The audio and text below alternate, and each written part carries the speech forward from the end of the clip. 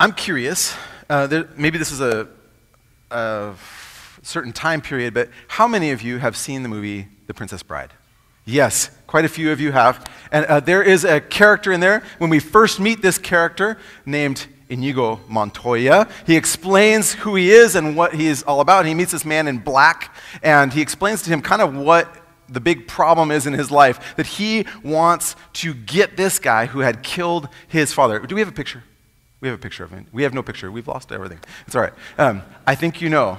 And so he explains, hey, I've been chasing this guy for 20 years, and I want to be able to get back at him because he killed my father. So that's the whole reason why I've learned how to fight with a sword, all these things. And he says, I've been looking for him. I'm starting to lose hope of ever being able to find this guy. It's been 20 years, so I work for this other guy, Vizzini, to pay the bills because there's not a lot of money in revenge. That's what he says. When we are hurt, we want to be able to get back at someone. And so when we watch the movie with this guy, Inigo Montoya, we're kind of rooting for him to be able to find the guy. And we want him to be able to get back at him. It doesn't fix what happened to him before, but it's somewhat satisfying. We want that person to kind of get it. We want him to be able to get even in some way with the person who had caused him harm. And so we sometimes root for those people. There are other people, when harm is done to them, they root for somebody else to feel a little bit of that pain. I was the one who had caused some of that pain once. When I was first on staff with InterVarsity, I first graduated from college. I was meeting lots of new students, and we had this new student mixer event. And apparently in the course of conversation, we were at like Denny's or something, I think I cut off a student in mid-conversation to tell some story. And I told a story about how something really bad happened to me. What's funny is that she and I became friends afterwards, and she told me the story about when she first met me. And she said, oh man, when I first met you, I was like, this jerk, I don't like this guy. And so I was telling a story about something bad that happened to me, and she said, oh man, I remember thinking, you deserve it, you jerk. I probably kind of did a little bit, to tell you the truth. So we root for people who have done some kind of harm to us to kind of feel it a little bit. Whether it is by disrespecting them, I cut her off. That's a form of disrespect. There are people who harm us or take something from us in lots of different ways. They can disrespect us. They cut in line in front of us. They do some other form of disrespect to us. Maybe some way they take money from us in some way. They cost us money by breaking something that's ours, or maybe even they're scamming people and taking their money. We want those people to feel it a little bit. We want to get even with them somehow. There are people who take our time. That could be somebody who, maybe there's a customer who's wasting your time. It could be a coworker. Some of your coworkers maybe create more work for you and make you spend a bunch of extra time for them. They're costing you something. And you kind of sometimes feel like, I owe that person for that. There are people that cost us energy. Maybe you have a colicky baby. It could even be people we care for. Maybe there's a particularly difficult child, either in your family or in your classroom. Those things cost us energy. People can hurt us physically. It could be as simple as maybe we get in a car accident. It was just an accident, it just happened, but we do get injured. Or it could be as psychologically traumatizing as somebody who is supposed to love us, someone who is close to us and supposed to care for us, who does us harm. That can be really extra painful. I think it would be good for us to pray. There are people in this room who have experienced those things. Maybe it's somebody next to you, maybe it's you. Let's pray right now, even for that thing. That's kind of a heavy thing to say. I don't want to breeze past it. God, we ask you, as we think about hurts and the things that people have done to us, sometimes they're simple, dumb things like, you took the last bagel, right? But sometimes it's something much heavier, people who have hurt us in real ways that have repercussions for our lives. God, we pray for the people who are near us, next to us, that we're sitting next to, people who are online, people that we know, people that we don't know. We count on your justice, God. We count on your healing to work in us.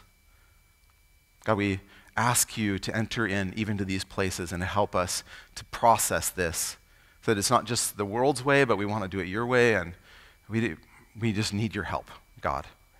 I ask you even that we will be able to even hear what we have to say. I know there's some people, the sound is blasted out now because of even mentioning that thing. So God, we pray that we'll be able to hear your voice through all of this. We pray in your name. Amen. So, we remember ways that people have done us wrong. It's kind of hard to forget. You don't even have to nurse that injury for you to still be able to remember it. And when that happens, we want to get even if it's just you're happy for that person when they're telling that dumb story about how they got it wrong and they cut you off. It's hard to forget those things. I want this morning to be the beginning of a conversation. We are not going to be able to tie up all the loose ends. I'm hoping that as we think about these things, about this idea of, is there anything better than getting even? That's a topic that we're talking about together. Is there anything better than getting even? And I think that's one of the things that we think, gosh, that's what I want. My heart drives toward that. I want to get even. Clearly, my soul seems to think that getting even is what's going to take care of it. And we can ask, is there anything better than that? You, in your circumstances right now, maybe have had some kind of thing that has happened to you recently. If it hasn't happened recently, we can guarantee that some other human will do something to make you upset sometime soon. Well, this week's readings, we're in this series. It's called Immerse. We're reading from several different books of the Bible and trying to understand what God has to say to us in that through Joshua and Judges, 1st and 2nd Samuel, 1st and 2nd Kings. And we've arrived at this part that if you're reading along with us, you read from 2nd Samuel to the beginning of 1st Kings. You don't have to read to be able to follow along with the series, but I do invite you to check it out and do it. You can read in your own Bible. We're going to be in 1st Kings this week, and you can read along ahead. If you want to know where those are, it's on the front page of our website. You can find all the readings are listed on there. This week, there's a lot of times that the Bible does tell us what to do, how we should act correctly. There are other times where it just simply describes how life is. A real pithy way of saying that is you say, sometimes the Bible is descriptive, not prescriptive. It describes what's happening. It doesn't tell you what to do. And I think that we had plenty of that this week as we read through what happens at the end of King David's reign as it leads into his son Solomon's reign and all the things that happen through that. And one of the things that stood out to me this week was how many ways people hurt each other and how many people wanted to get even. And it happens over and over again through lots of different places. And one of the ones right out of the gate, as we read, there's this guy Absalom, who's David's son, and his sister Tamar ends up getting violated by another half-brother. And maybe that was kind of the end of the reading for you. You're like, I'm done after that. I would totally understand. It's terrible. She gets hurt not only physically, it hurts her emotionally. It causes, we understand even today the repercussions for how this would be hard for us emotionally and socially now. Just imagine in a world where everything is wrapped up in you being able to get married, everything. There's no option for her in a career of living some other life, of moving to another city. She lives in a place where everyone is surrounded and knows the story, and it's something that she can't get over. So we feel for Tamar. And Absalom is mad. And it was kind of a point in Scripture I said, of all these characters, I feel the same as Absalom. I want that brother to die.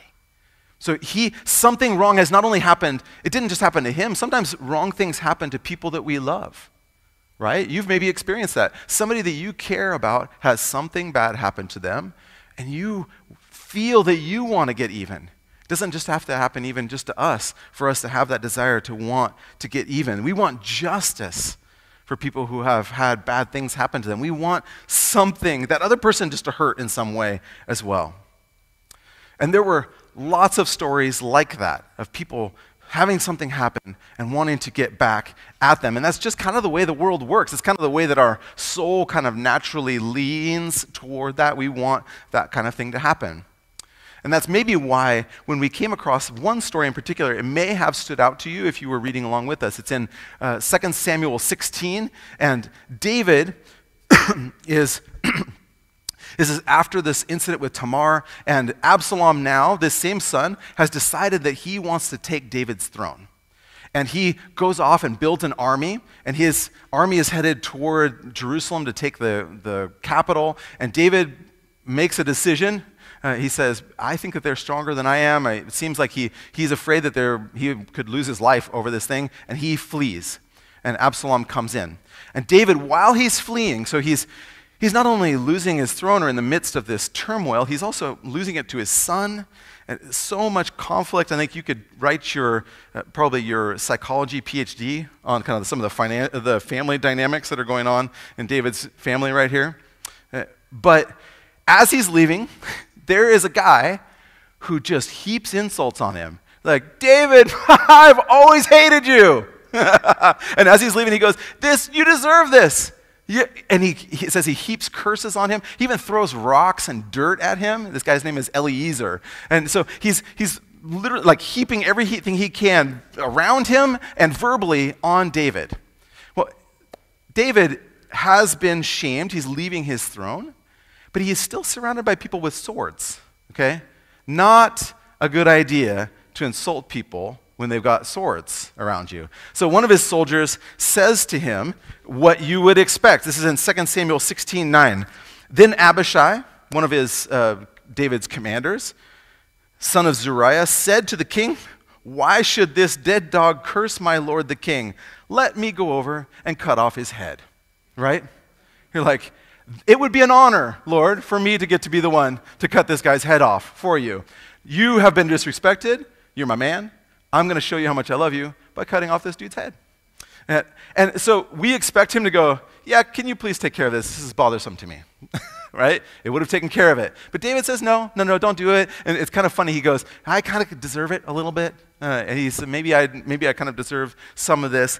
But I think, so that's in a moment when he's down. David comes back to power. Eliezer goes, uh-oh, right? Now David's back in power again. And as he's coming with his army back into Jerusalem, who's the first guy to meet him? Eliezer. Hey, David. I didn't really mean it, right? So I think you're really great. I didn't really mean that stuff. What are you going to think at that time? People tell you stuff when you're down that they really think, right?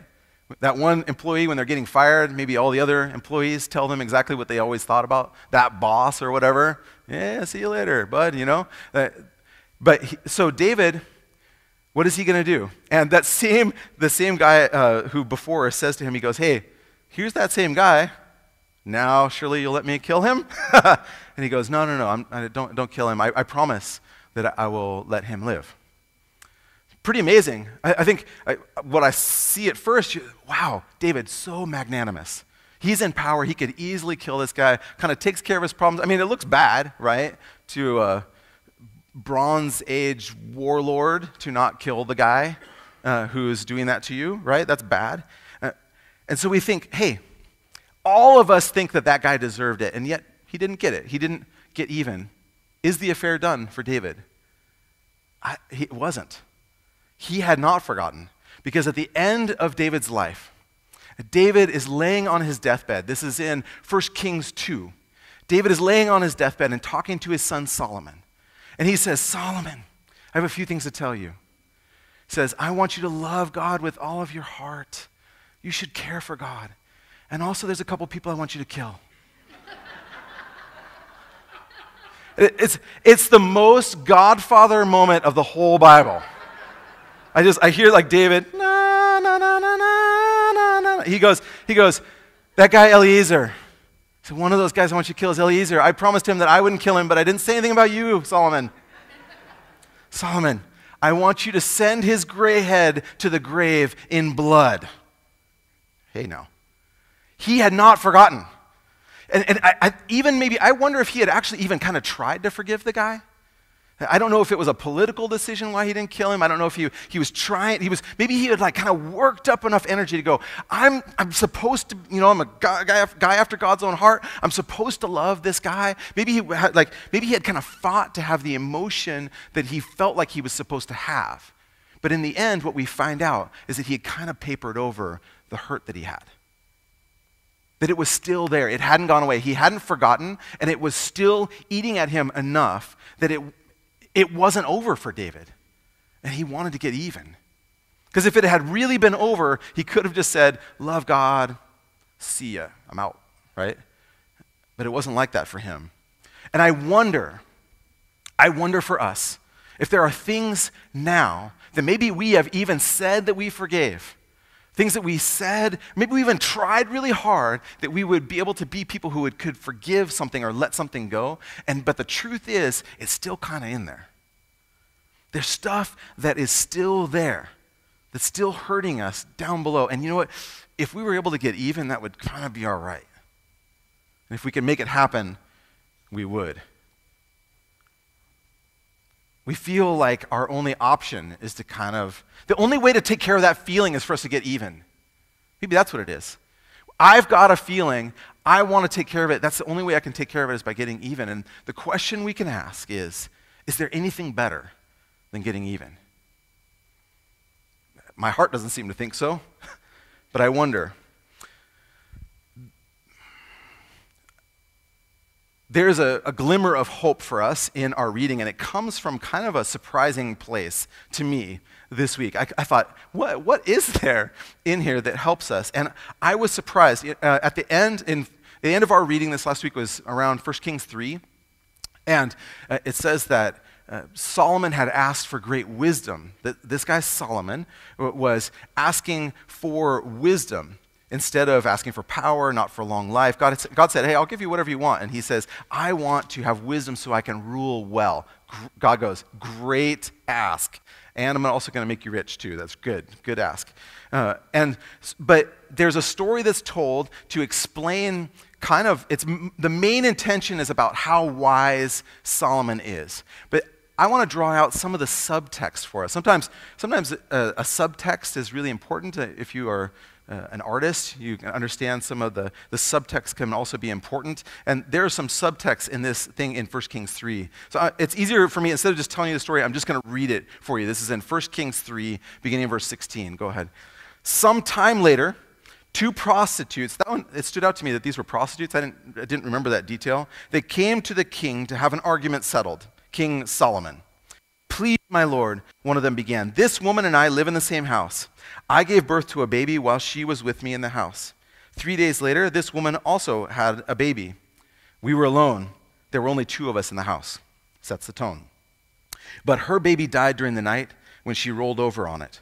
Then she got up in the night and took my son from beside me while I was asleep. She laid her dead child in my arms and took mine to sleep beside her. And in the morning when I tried to nurse my son, he was dead. But when I looked more closely in the morning light, I saw this isn't my son at all. Then the other woman interrupted. It certainly was your son, and the living child is mine. You lie.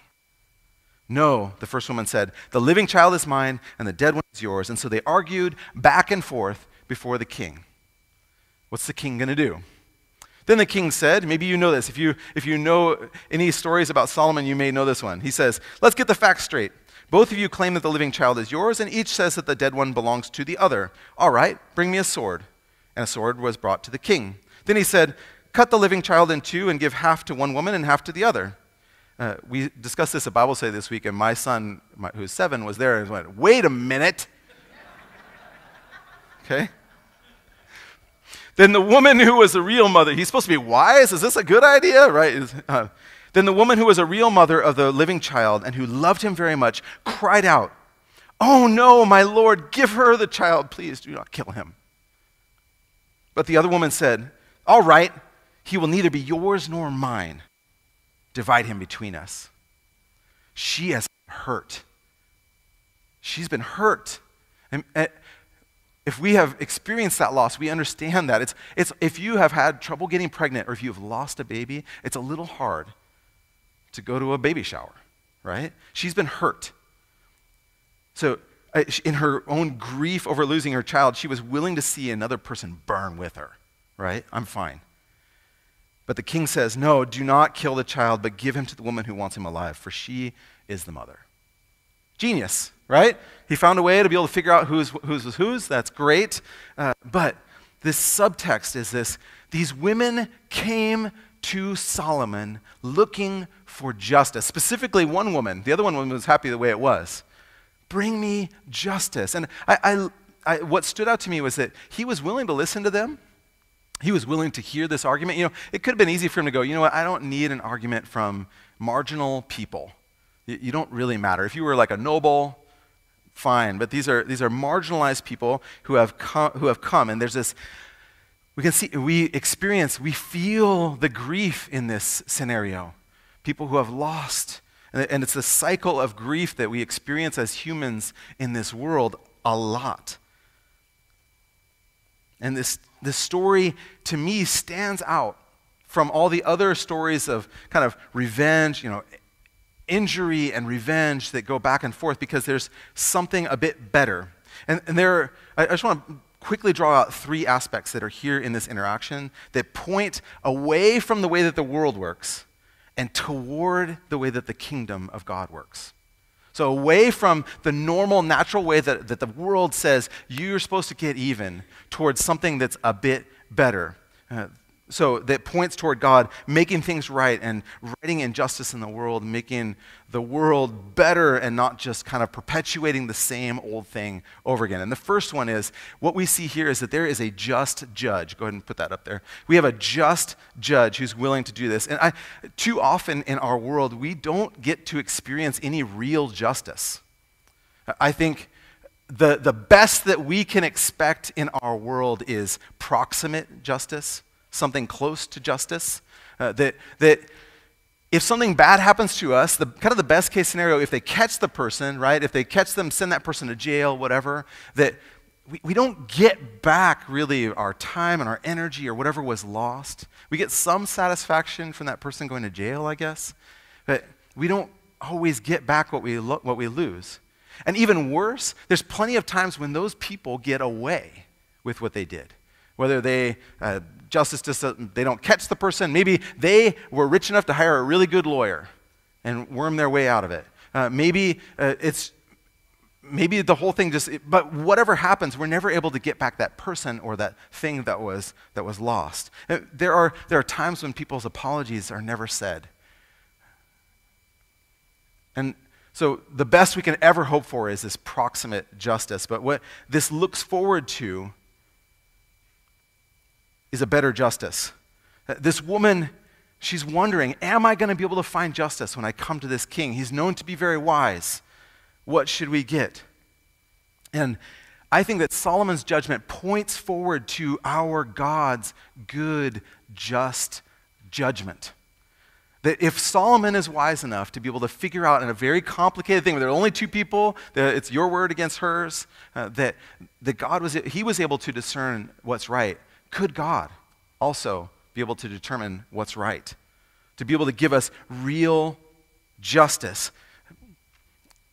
Sometimes when we think about God's judgment at the end of history, sometimes we feel a little embarrassed about that or something. I think people don't want us to talk about that much. But I kind of can't imagine my world without God's judgment. If there weren't a just judge over everything that we are going to be able to bring things to, our world would be so much worse. Because the people who get away with it will get away with it forever. But instead, we know, no matter what happens in this world, no matter how much proximate justice we have, we will have ultimate justice. That God, who is good and wise, will do what's right. He won't do too much. He won't do too little. And he's going to make sure that nothing bad, evil is going to go to spoil what is after. This life that we have with God, none of that will be marred by the injustices that happen in our world today, little or big. None of that stuff will be able to make it into eternity. He's going to judge rightly. And even, I just want to offer too, that eternity also offers healing. As I thought about this passage a bit more, I just felt so much for the woman whose baby had died too. And I know that there's a part in Revelation where it talks about there's this tree that's there, and it says the leaves of the tree are for the healing of the nations. And that speaks not only to the fact that God can bring justice, but he can bring healing. That there is this judgment, but God is also going to heal whatever wounds have been in our hearts or in our world, in the systems and in the small acts that happen in our world, that God is going to be able to do that. We can count on a just judge. And it changes the way that I'm able to respond when something happens to me in this world. I can consider in some small way what's better than getting even. I can also count on that there's a God who doesn't let anything by. That God is going to judge justly. And it changes my whole perspective of the world. That it's not now or never for me to take care of this. I don't have to strike back in order to make sure that it's even. It's not that this isn't the only chance for this to be taken care of. The second thing that points away from the world's way of doing it and toward the kingdom is actually the way that the woman responds, the real mother of the child. She says, "Let this child live." And she's willing to. The term I could think of is she accepts the death of her motherhood to let this child have life. She has this self-giving love for this child. She was willing to let it go, even to that other mother who was trying to pull a fast one and do this whole thing. And what I see is that she was unilaterally willing to bear the pain of the situation to keep her son alive. So I think if Solomon is an image of this just ruler who will bring good judgment, this king who will bring good judgment and ruling, I see this kind of nameless prostitute mother as an image of Christ, the self-giving one, the one who is willing to accept on himself the injustice of a situation by self-giving love to give life to others. It's possible right here you're going to expect me to kind of push you real hard to tell you got to forgive somebody right here. Maybe that's the case. The forgiveness is a very complicated thing, and we do need to lean toward that. But as Christians, I want to say it's not your job to correct everything broken in the world. That it is the centerpiece of all human history is the cross of Jesus Christ. That Christ himself was the sacrificial one who died. And what's interesting is that we as Christians are actually invited to follow in the wake of that forgiveness. That we're called to act like our Savior, yes. We are supposed to reach out toward that kind of forgiveness. I think a lot of times we don't make it there, so we have to actually ask for that forgiveness for ourselves. But we're not the ones who are fixing it all. I think we can work toward justice. We can work toward good, approximate justice. We can work toward real forgiveness. But we can also recognize that we're not the ones who bring forgiveness. We stretch toward self-giving forgiveness. One writer says that we seek to live in the messianic pattern. I thought that was really great. That I can give forgiveness. Jesus says he tells a whole parable about how we're able to forgive because we have been forgiven much. So some of it is we are echoing God's own forgiveness in our lives, but it's this pattern of discipleship that is self-giving love that we are supposed to live into. And I think that this woman is a great example of that. The last one, I think that we kind of read past it sort of quickly, but it really stands out to me the fact that this woman came to God to ask the king. How presumptuous. She didn't just go to her clan leader. She went right to the top, right? I'm going to ask for you to fix this thing. She came before the king. And you and I, we need to bring our pain before the king. We can bring our pain before the king. Now, the woman, she spoke in really measured tones. She spoke super respectfully. She didn't know how she was going to be received there. But we're told that we are children of God, that we can come to God with our brokenness. And I want to say that you can even come with rough prayers. as we wait for God to bring true justice, as we stretch toward him in seeking forgiveness and self-giving love to other people, as we're stuck in that moment, we are invited by God to bring him our rough prayers. I want to give you permission to bring those kind of prayers to God. What's beautiful, David was a psalmist. He wrote a lot of psalms that we read. There are certain psalms that are very rough. They cover the whole of the emotional gamut that humans experience. And there are some types of psalms that I think that I have read articles about people who are not believers who want us to be embarrassed of them. You should be embarrassed that there's something that's written like this. Well, I want to say the only people that can say that you should be embarrassed to say or think those kind of things might be people who have never experienced the kind of injustice or brokenness of the world that you would want to say those things back. They're called imprecatory psalms, if you like the theological word. Basically, it's the kind of thing, it's a psalm where people say, God, can you please smush your thumb on that person? I would like that very much. God, I would like that very much. When you get home, you can read a couple of these. Be something like Psalm 69 would be one that you can read about that. Psalm 109. There are a bunch of them. There are some that are very rough, let's say. But basically, it's giving words to our anger at what people have done. And if you have experienced something really unjust or terrible, you might feel like, I'm supposed to be a nice Christian. But what God is inviting us to do is, he says, in the context of a world where God is a just judge, and Christ is the one who gives his life for you in an unjust way, right? We deserve God's punishment, but God is willing to forgive us too, that we can bring these things to God and say, this is not the way it's supposed to be. God, this is wrong. And we give voice to our rough prayers to God of the brokenness in our world. It's a type of lament. We say, God, we're holding up. God, you say that it's not supposed to be like this, and yet it is. Why aren't you acting? Do something. That we can bring those things to God. I want to invite you to do that, to bring your rough prayers to God. To bring what you have before the king, like this woman, to bring it before the king. Well, all this stuff at the end of 2 Samuel, beginning of 1 Kings, lots of old news. People who are broken, they don't do it the right way. It's hurt turning back into hurt.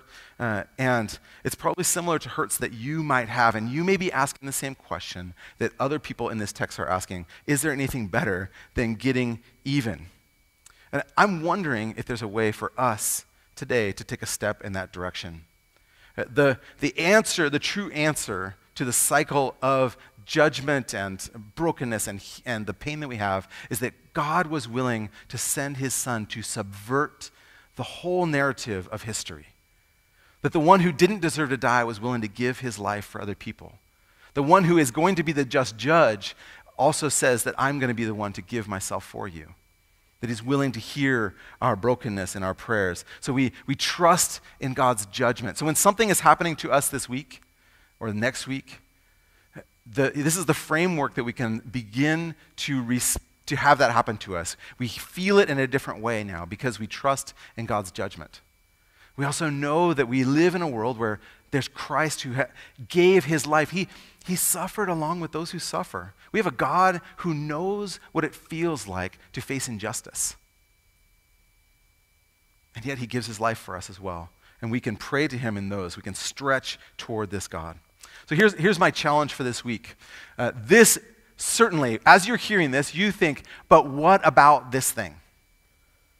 Kurt, what about this thing? I can think about this circumstance. I wonder about this. So I would like for you this week to talk about this with somebody else who's in this room, who's heard this, another Christian, somebody else who's thinking from this worldview. And I would like for you to pray. What would it mean for you in this circumstance to pray, even your rough prayers about this situation, in the light of God's ultimate judgment and Christ's redemption on the cross? So talk about that circumstance. I hope that you probably had something right away. I heard a couple people giggle when I said that, right? There's something in your mind that you say, what about this thing? So don't let this be the end of it. I would like for us to think, is there anything better than getting even? Because I don't want you on your deathbed to want somebody else to die. I don't want that to be the end. We can trust in God because our life is going to have these things of hurt. And we're going to be tempted that we want to get even with people. It's just going to be real. That's how it is. So let's put these things into action. Can you imagine how this would change? If just kind of everybody in Simi Valley did this, wouldn't that really change our world? The way that we react to each other, instead of hurt multiplying, amplifying like a feedback loop, instead there's kind of this break. And that's the thing that God started in our world. It's a way that we as Christians even approach the whole world as we think that greatness is by serving. It's amazing. I hope you'll stick with us. We have a few more weeks left in Immerse. We're going to be in 1 Kings this next week, trying to say, God, what do you have to say about this life of Solomon? We're going to get into Elisha, Elijah, all that kind of stuff. There are some good things in there. And I think that there's great stuff for us to think about even today. Some of this stuff might have seemed far away when we first started reading it. Thinking about how I respond to people doing bad things to me, I know that something's going to happen to me this week where I'm going to have to think about that. Pray for me in that. Let's pray. Lord, we bring to you the small things that happen, the petty annoyances, and we bring to you the great injuries as well. We hold these things, and some of those things we have not let go of. So help us to move a step toward healing, to bring real prayer to you, to acknowledge the depth of the pain of the thing that happened to us, but to also trust in a new way in your judgment, that you are good, just judge, to trust in a new and deeper way in your cross, that you are the one who died and rose again. And that gives us hope for ourselves and even for other people. Because you said that we're supposed to love our enemies even, and that feels crazy. But it's because we have so much hope for how much you can change hearts. I pray, Lord, that there will be apologies said to us. I pray that people will change their life so they don't do those things that cause hurt anymore. But in the absence of those things, God, I pray that we will trust in you in a new way, in a powerful way. We pray in the name of Jesus. Amen.